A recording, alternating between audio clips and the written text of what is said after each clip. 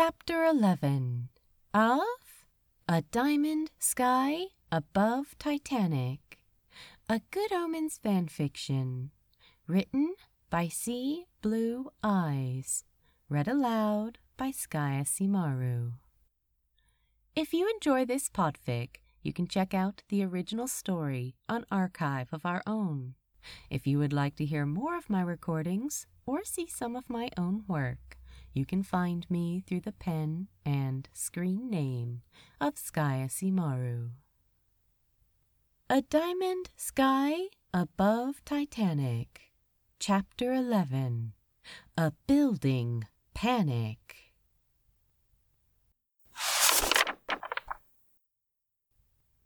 Aziraphale walked slightly ahead of the demon. He kept his face turned just so, just enough to hold himself from Crowley's view.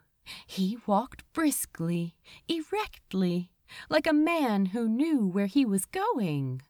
He didn't. It was a mannerism peculiar to him, Crowley had found. As they walked on apart, he remembered how, the day after Rome fell, the angel asked him if he would like a cup of tea.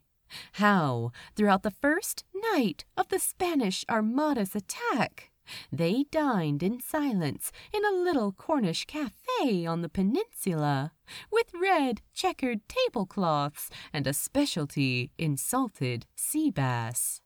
And Crowley remembered an earlier conversation between sheets, how the angel flew over the great fire of London, to see the colors, to see it with his own eyes, the suffering beyond his control, beyond his principalistic capability to ever set right, beyond his capability to endure.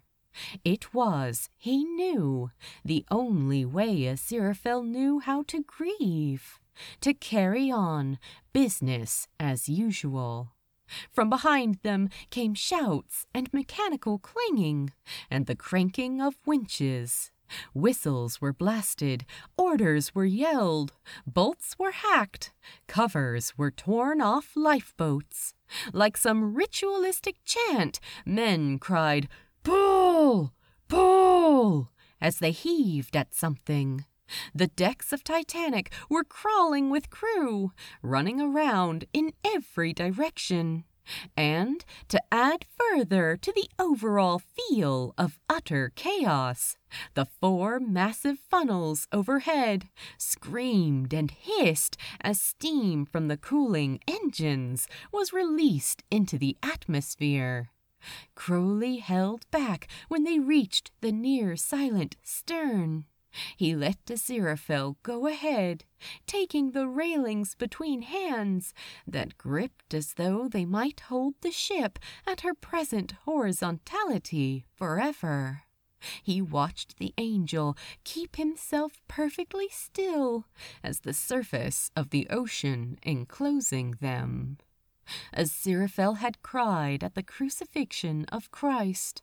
Crowley had patted him awkwardly on the shoulder in the musty tavern afterward, declined good old Governor Pontius's celebratory party invite to stay with him. Aziraphale had cried at the death of his first and last apprentice, sometime in the 18th century.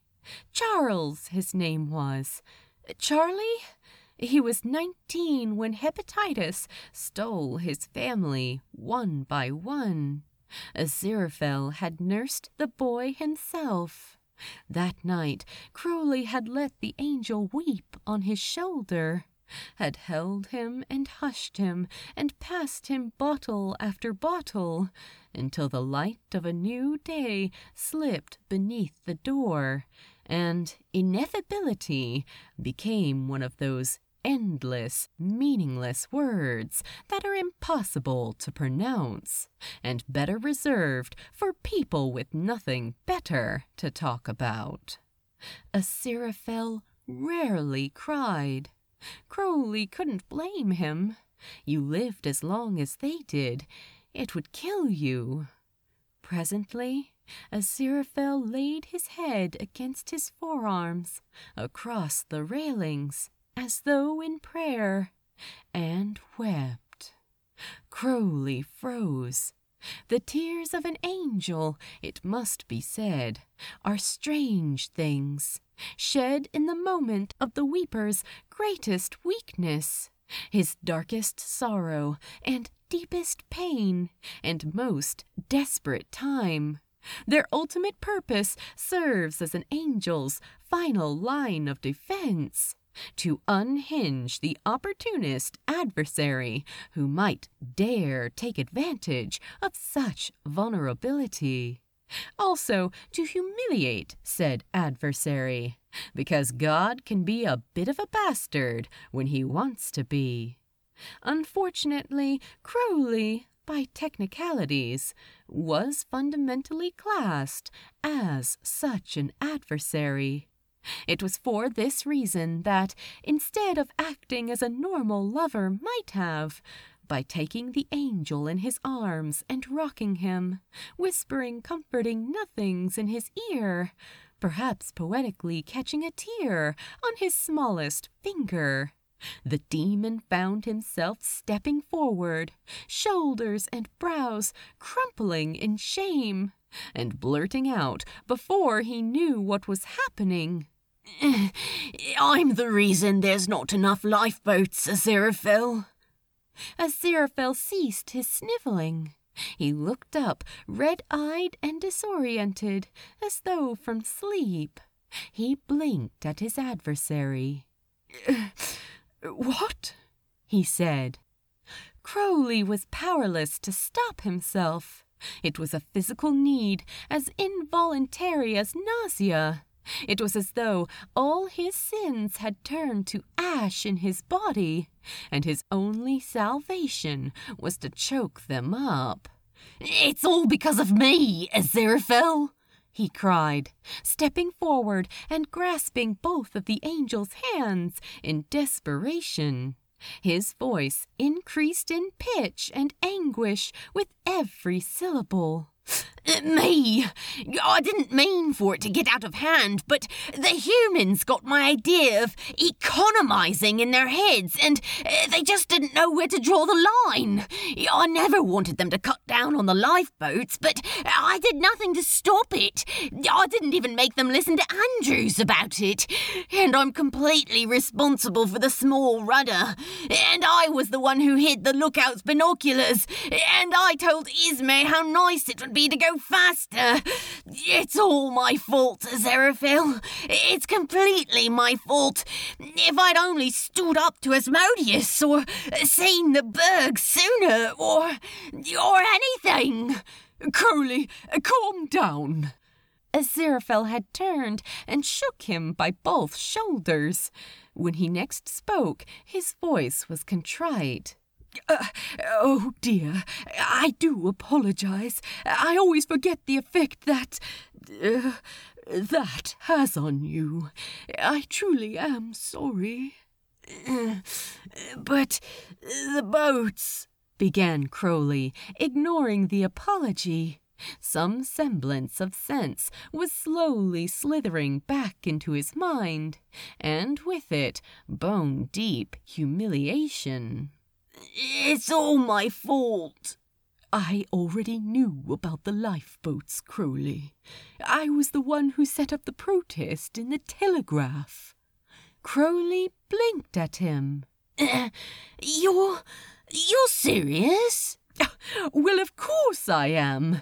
I knew it could only end in tears, most certainly my own."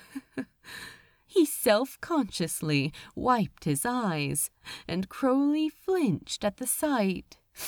"Oh dear, we are a right pair, the both of us, in a crisis, aren't we?" Aziraphale smiled tremulously. Crowley stared. He couldn't return the smile.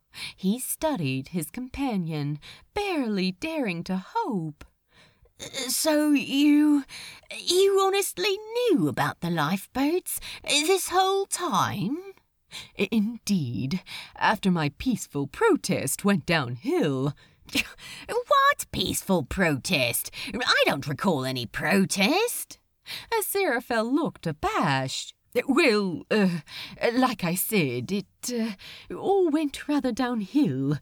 Anyway, after that, I wrote to the heavenly host requesting that I be allowed to intervene regardless, but, well, no such luck. Even that's a little too ineffable for the big boys, surely. If they knew there was a chance of this happening. Aziraphale shrugged. Like they say, it is not given to us to understand his ineffable wisdom. Crowley made an incoherent, dismissive sound that sounded something like and turned away. It was then that Aziraphale remembered, and, on remembering, wondered how he could have ever forgotten. You know, Crowley, there was something important I was going to tell you when I found you at the bow earlier, but in all the distractions, I'm afraid I forgot. Crowley raised his eyebrows at him in a manner that was most likely supposed to appear politely inquiring. With heavy reluctance, Aziraphale went on after a moment, addressing the perfectly still Atlantic. The water should have been roaring past them, far below, but all was still. On the subject of the heavenly host, the Metatron, he spoke with me earlier. Crowley, most alarmingly, blinked. The Metatron? There was a horrible pause as he tried to register this unnervingly uncommon occurrence. As in the Metatron, the voice of God, the Chancellor of Heaven, the great celestial cheerleader, etc.? If you say so, said Aziraphale, hastily banishing the image of gaily twirling pom-poms in the highest heavens from his mind. The Metatron, he told me... Oh, Crowley, he told me that heaven knows about us, only about our friendship, he added quickly, seeing Crowley start in horror. They just put two and two together, knowing that I hadn't been discorporated by you for some time. It was bound to happen eventually. Crowley stared numbly at the angel. What did they say, then, about that? Aziraphale hesitated. He was wondering, not for the first time, if it was really necessary to tell the demon all this, and just make an already absolutely, indescribably awful situation even worse. But this concerned the both of them. It was his duty to let Crowley know. He had a right to know. Eventually, he forced himself to go on, realizing how alarming his silence must be. He scrubbed at his eyes with the back of a hand in a feeble excuse for averting his gaze. He said that the next time I'm, up there, they're going to detain me for a time, just to straighten things out. He said he wouldn't be surprised if you receive similar treatment from your side as well. Something about the source of their information being mutually exclusive, or some such. Batting for the other side, was he? Murmured Crowley humorlessly. Aziraphale, confused by the idiom, was silent. The sounds of the crew's efforts to free the lifeboats went on behind them, as noisily as ever, but it suddenly seemed as though the two were locked in their own pearl of solitude. "So, are you telling me," Crowley spoke again, slowly, after several terrible protracted moments, "are you telling me that the next time we're discorporated, we might not come back?" Aziraphale winced. Well, no, he couldn't lie. It wasn't fair. Crowley deserved to know what they were up against. I think that's a possibility, yes, he admitted. Crowley's eyes widened so much that the angel caught a flash of night-dimmed yellow behind the glasses. On the decks there was a crash and a cheer, and the "pull" chanting did not resume. "Okay," he said after a while, aiming for casual and missing by several nautical miles. "All right. So, all we have to do is just not get discorporated, then?" Right, Aziraphale nodded, in what he imagined was an encouraging manner. "On a sinking ship, without enough lifeboats." Sounds like a plan, my dear. Crowley smiled cheerfully at him. "We'll be all right. We'll get a spot." His smile faded when he noticed the expression on Aziraphale's face. "Aziraphale?" he asked, cautiously peering at the angel.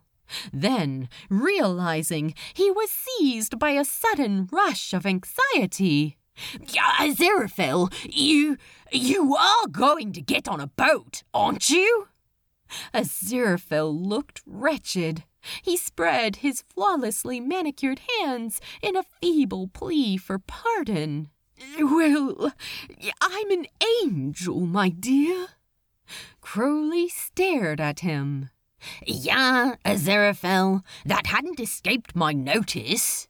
Well, I can't just get on a lifeboat and abandon ship now, can I? I've got to help. I've got to save people. It's down to my basic, nature. Crowley couldn't believe what he was hearing. "Aziraphale, you just told me that heaven and hell are out to get us. Are you honestly going to risk your life on Earth, risk the wrath of heaven, just to save a handful of extra humans?" Aziraphale grimaced, but didn't retract his statement. I'm an angel, Crowley, he mumbled again, suddenly very interested in the lapels of the demon's jacket. Crowley just stared at him in incredulity. Then he raised his hands up in the air. "Okay, fine. If I stay and don't help you, but don't get in the way." He was a demon, after all. "And then will you promise you'll get on a boat with me when the time comes? Yeah?" Aziraphale looked surprised. Then he smiled, awkwardly and unsurely. You'd do that for me?" Crowley closed his eyes in exasperation, then said grudgingly, "Yeah, Aziraphale, I would. Suppose I owe you, what with the whole lifeboat thing. And now just shut up about it, Kai, and let's get a move on before the panic really begins." Of course, beamed Aziraphale, nodding at him. Then, unable to help himself, "You know, Crowley, when you want to be, you can really be such a—" "Angel, what did I just say?"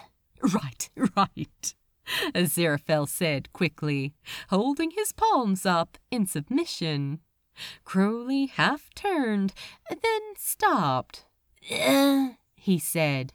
Where's the best place to start? You know, with this valiant quest of ours. Do we just tell anyone we can find to get on a boat as fast as they can? Or what? We'll find Thomas Andrews, said Aziraphale firmly, nodding to himself. The memory of kind brown eyes blossomed before his mind's eye. Yes, there was no one else. Thomas Andrews will know what to do.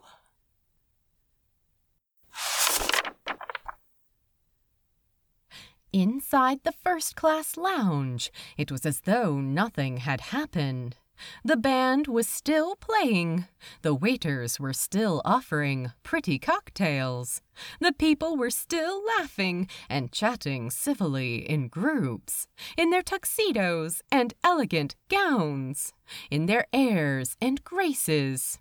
The only signs that anything was amiss were the chunky few in lifebelts, and the fact that when walking one way, the tilt of the ship was so that it was slightly more effort than walking the other way. It didn't seem as though a single person was aware that the ship was sinking from beneath them. Excuse me, can we get through, please? Crowley and Aziraphale pushed their way through the groups of people milling around. So sorry. Yes, please do excuse us. Come on, people, move it! Aziraphale stopped, catching sight of something Crowley had not, then strode forward to where Thomas Andrews was walking slowly ahead of them, almost as though in a trance. His side profile was clearly in view, and the angel caught his breath at the expression on his face. A dead man walking. A dead man surrounded by dead people and dead dreams. Aziraphale didn't need telepathy to read his thoughts as he stared around at all the grandeur surrounding them. All of this splendor, this richness, this mastery, his mastery, was all going to be on the floor of the abyssal plane in less than 2 hours. Everything he had worked for, and everything she had stood for as a result of that work, was to be lost. The only thing standing between them and the tragedy of the century was time. Aziraphale felt his throat close, felt as he always did, especially around these good souls, that pain as his own. Under normal circumstances, he would be capable of holding all that pain within him, of granting the sufferer a time of reprieve away from their grief. But tonight he was too saturated with his own sorrow to contain the crosses of others. And he knew that tonight, only hours away from now, he was going to have to experience the pain of far more people. It was almost more than an angel could bear. Swallowing, feeling his earlier tears pricking through his self-control, he caught the shipbuilder gently by the arm. Mr. Andrews. Thomas Andrews had been so consumed by his thoughts that he spun around in alarm at the sudden contact. Aziraphale took a half-step back in surprise, but didn't release his hold. Behind them, the band finished their piece, the upbeat Alexander's Ragtime Band, and initiated another equally jolly and equally unbefitting composition. And Crowley, struck by an idea and seeing Aziraphale preoccupied with Andrews, snaked away over to them. Aziraphale stared deep into Andrews's tortured brown eyes, into his very soul. Mr. Fell, the shipbuilder managed eventually, finding propriety at last. His voice was flat and empty. Aziraphale, with difficulty, resisted the sudden urge to envelop this poor man in a big, warm, angelic hug. "Mr. Andrews," he said again, pulling himself back into sense. "Crowley and we're here to offer our help. Anything we can do at all to warn people, to get them out, we'll do it. Just point us in the right direction." Crowley, meanwhile, drummed his long fingers on his chin as he thought, watching the band. Mr. Andrews seemed to register the angel's offer. Surprise, then resistance, both crossed his features. And finally resignation, seeing the determination in the other man's eyes. He took Aziraphale by both shoulders and stared at him with such intensity that the angel almost felt it as physical contact. "Thank you," said Andrews, with such sincerity, such heartfelt gratitude in those gentle eyes, that Aziraphale, discomposed as it was by the benign righteousness now enveloping him from the inside, felt the lump return in his throat. Oh, but how he didn't deserve this! Such a pure, good, happy soul! How could he deserve to have his greatest work, his pride, his whole heart, senselessly swallowed up by the sea? Where was the ineffability in that? Where was the justice? "That would be very much appreciated, Mr. Fell." "It's Aziraphale," Aziraphale blurted suddenly. "What?" "My name," the angel explained, reddening. "It's one word. Aziraphale, not Aziraphale." There was a melodious pinging sound behind them that reverberated, rather akin to a violin string snapping. And then another. "Aziraphale," repeated Andrews softly, trying it. Then he smiled, sadly and handsomely, and filled with ineffable tragedy. "It's beautiful, Aziraphale." Aziraphale, because he could feel his eyes misting up, smiled back, then quickly went on. He was vaguely aware that the band had stopped playing. "So, what can we do, then, to help?" Andrews, too, seemed more comfortable on this more socially acceptable territory, and with something to focus on, he looked slightly more like his old self. "All right, we don't want to be responsible for a panic, so individually notifying the women and their children to get to a boat as quickly as possible is the only way this is going to work." "Right," Aziraphale said, nodding. "There isn't any sense in making a public announcement. It would only—" "Ladies and gentlemen," publicly announced a voice over the din of the room. Aziraphale and Andrews turned around, startled. "Ladies and gentlemen," said the voice again, as the chatter quickly quietened. "Hi. If you could all just listen to me for a moment, please, that would be really great." "Oh, no," said Aziraphale in horror, staring at Crowley from across the room. "Oh, no." Crowley, standing on the cellist's chair, smiled beatifically at the crowd. "That's great. Thanks, people. Now, I know a lot of you have been told to put on your life belts and to dress warmly and to go stand outside and all, but nobody's really told you what's going on, have they?" "Oh, no," said Thomas Andrews. He took a step forward, then stopped, knowing it was too late. "Well?" continued Crowley, spreading his hands in a sort of apologetic shrug. "You see, the ship's sinking, guys." There was a collective cry of horror, like 1,000 birds taking flight at once. Yeah. Crowley rubbed the back of his neck in mock embarrassment as the shouts of panic, the voices raised in fear and indignation, the questions and accusations and curses began. Truly sorry about that. Aziraphale smacked his palm to his forehead in chagrin, and Crowley, from across the room, in the midst of his pandemonium, beamed at them both and gave them a little wave.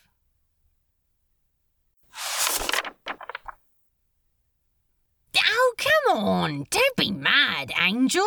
It's not like we could have honestly gone around telling people one by one to get to a lifeboat. Where's the fairness in that? This way, everyone's got a fighting chance. Survival of the fittest, right? Oh, you know as well as I do that natural selection is one of the most heinous and misguided of theorems, snapped Aziraphale, pushing carefully and politely, of course, past scrambling families down the narrow corridor. Not my fault. The buggers thought that one up all by themselves. I swear down. Aziraphale was too worried to give Crowley the glare he probably deserved as they ran down some stairs to E-deck. They stopped dead when they saw the water at the bottom, maybe waist deep, casting undulating ripples of light against the corridor walls. It could have been a poorly placed swimming pool. So, what are we doing down here again? Asked Crowley, staring down uncertainly. Checking that everyone's got out okay, said Aziraphale determinedly. He took a step down into the scarcely above freezing water, and then another, and one more, until his foot reached the bottom. Despite himself, he gasped at the biting cold, shuddering convulsively. Crowley recoiled in disgust as he was splashed. Yeah, that's definitely not going to work, he muttered to himself. With a stern look, the water ebbed back on itself, retreating down the corridor before disappearing around a corner. The only evidence that it had ever been present were the droplets trickling in broken veins down the paneling, the little pools puddling in slight imperfections in the levelness of the floor before running down the slant. The angel, soaked to the waist, staring as the demon strolled down the last of the steps and walked past him, comfortably dry. You do realize that we're going to have to get wet sooner or later. Oh, yeah? Tell me you're not still planning on giving your seat to some ungrateful human, are you? Not when I'm down here risking my neck to help you. What? Oh, no, of course not, dear. Aziraphale's feet made little squelching noises as the linoleum sucked at the soles of his shoes. He knocked on the door nearest to him before pushing it open and calling out, "Hello? Is there anyone in here?" Crowley began to do the same for his side of the corridor, not bothering to knock. He wasn't, strictly speaking, helping. He was more just making sure this got done fast enough for them to get the heavens out of there. That was all. After another minute of opening doors at random, Aziraphale couldn't help himself. Well, we are immortal, dear. Humans only have one shot at life. Once they're gone, that's it. Crowley gritted his teeth as he banged open another door with more force than was strictly necessary. Aziraphale, we are not having this conversation again. We're not chancing on the mercies of heaven and hell. Got it? Aziraphale didn't answer. Got it? Yes, all right, said Aziraphale grudgingly. Around their circle of dryness, the water was creeping ever higher. Crowley sighed. This is stupid, Angel. I know, dear. Once you're wet, you really don't notice it as much. You'd be better off just getting it over with. Not the water. I'm talking about this. He gestured around him with his hands. This place is empty. We're just wasting time. And there's no one down here. Crowley! Then every light down the corridor faded out. They both jumped in shock, then cried out as icy water splashed around them thigh deep. Crowley, his point of focus gone, had lost his hold against it. Now it regained its righteous place against their warm, dry bodies with a gleeful vengeance. Crowley hissed in pain. Ah, bloody hell, that's cold! Bloody hell, that's so bloody... All of a sudden, Aziraphale, one step into the room behind his present door, was completely lit up with a brilliant, harsh, and unmistakably divine blue shaft of light that struck him with searchlight intensity. Crowley, filled with horror and midway through his sibilant string of blessings, flattened himself out of view against the nearest wall, suppressed the almost overpowering instinct to transform into something of the Ophidian variety, and kept completely still. This time the Metatron didn't bother with greetings. Aziraphale, said the Seraph, voice brusque and icy. Prayers have been coming in this past half hour, informing us that your ship is no longer functioning. We require confirmation. As if the rising water freezing the very air wasn't evidence enough of that, thought Crowley contemptuously. He was biting his tongue to keep from crying out at the chill. Said Aziraphale. Well, yes, the Titanic is indeed sinking. There was a silence. Then, Are we to understand that the demon had something to do with this? Crowley? Aziraphale's voice calculatedly adopted the tone of the mildly surprised. Oh, no. Most definitely not. He was with me when it happened. I've been with him all day. Crowley, in the dark against his wall, squeezed his eyes shut with a barely concealed groan. You have continued your fraternization with the enemy, then, we note with interest, said the Metatron coldly. Despite our conversation earlier. Aziraphale opened his mouth, then closed it again. I see a change of plans will be necessary. We would have preferred to have had a divine representative on board if your Titan is indeed sinking. But we cannot risk your further corruption by the serpent. You will be detained in heaven and undergo a rehabilitation program for the time being, until we decide whether you are still fit to denote us on Earth. Aziraphale's jaw fell open in his horror. But I am fit. Please, you're resplendent. Prepare yourself, Aziraphale. The light was growing brighter. No, please wait! Crowley had heard enough. With a snarl of hatred for that abhorred seraph, he rounded through the doorway and dived head first on Aziraphale, straight into that terrible celestial light, so hard that they were both shoved under the water. A split second later, and all of the electric lights had buzzed back into life, and the bluish heavenly glow and the Metatron was gone. Crowley, on all fours, neck deep in water, was steaming. Shit, it burns! He cried, splashing and writhing. Aziraphale, it burns! Shit! Crowley!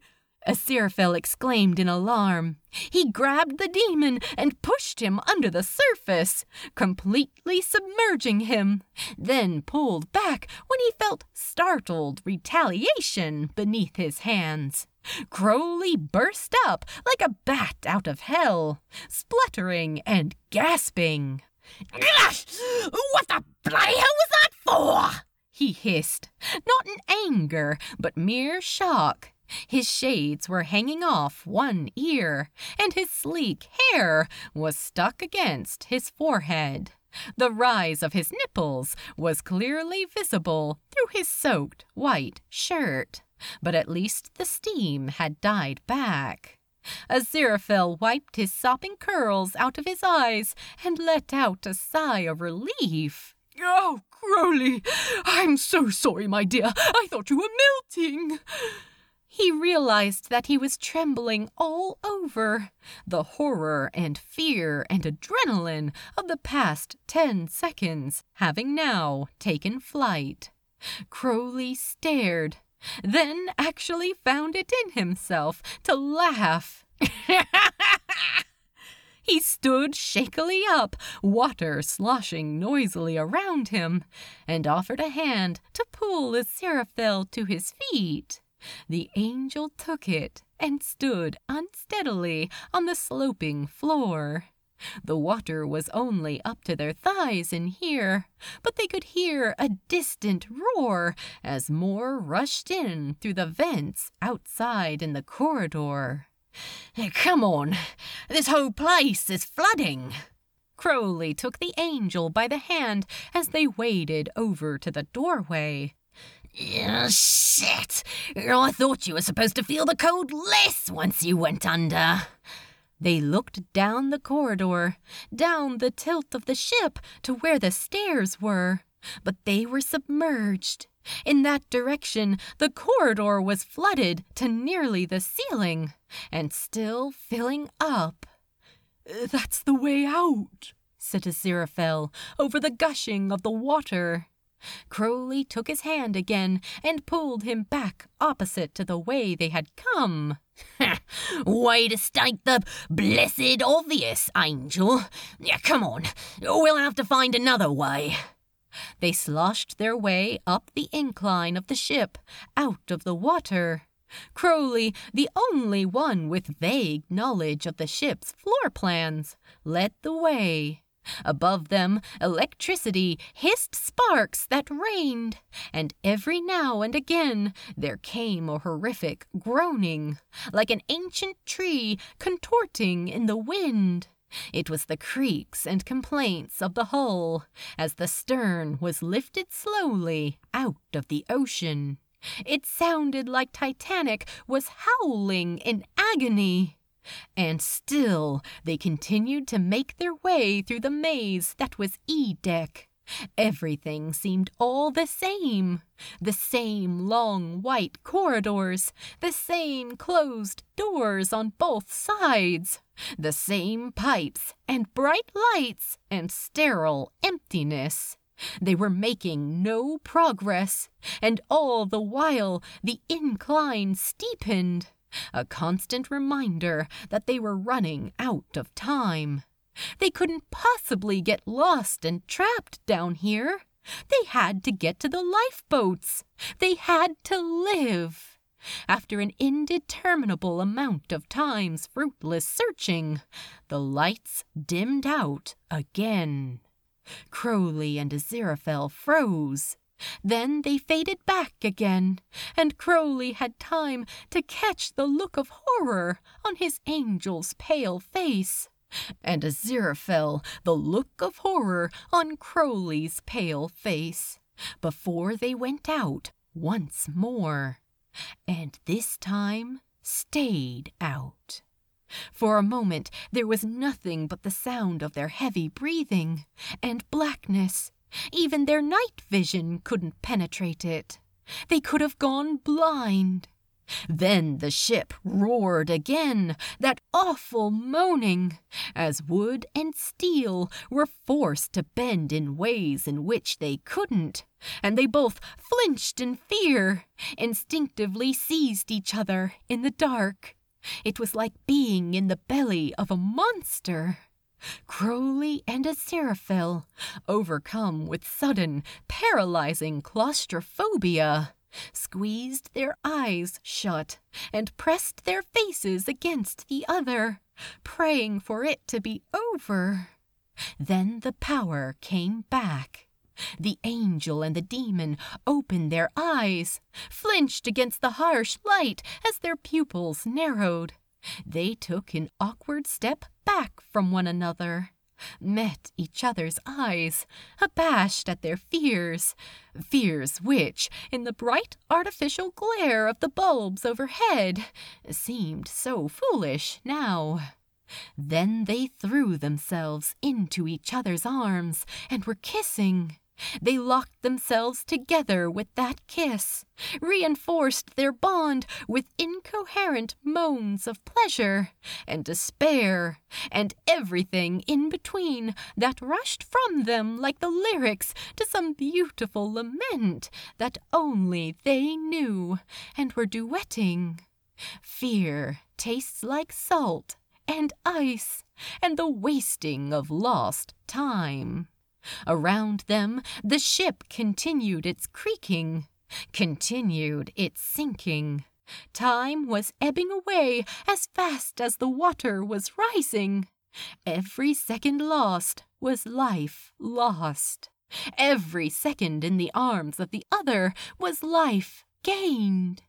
How typical it was, thought Crowley, that they had almost 6,000 years of each other's company, of acquaintance or enmity or reluctant friendship, and then they realized this whilst on a sinking, unsinkable ship. Just bloody typical. His lips at Aziraphale's ear. He told him this. He felt the angel's smile, small and sad, against his cheek. Then, after a moment, his murmured reply. I suppose it's all just ineffectual, inefficient, bloody ridiculous. Aziraphale looked down with a sheepish smile. Actually, I was going to say... Crowley brought a swift finger up to his counterpart's lips, shushed him. He smiled briefly. No, Angel, it isn't. Aziraphale's lips curved upwards at the touch. Come on. Crowley spun around, grabbing him by the hand. They were wasting far too much time. We've got a boat to catch.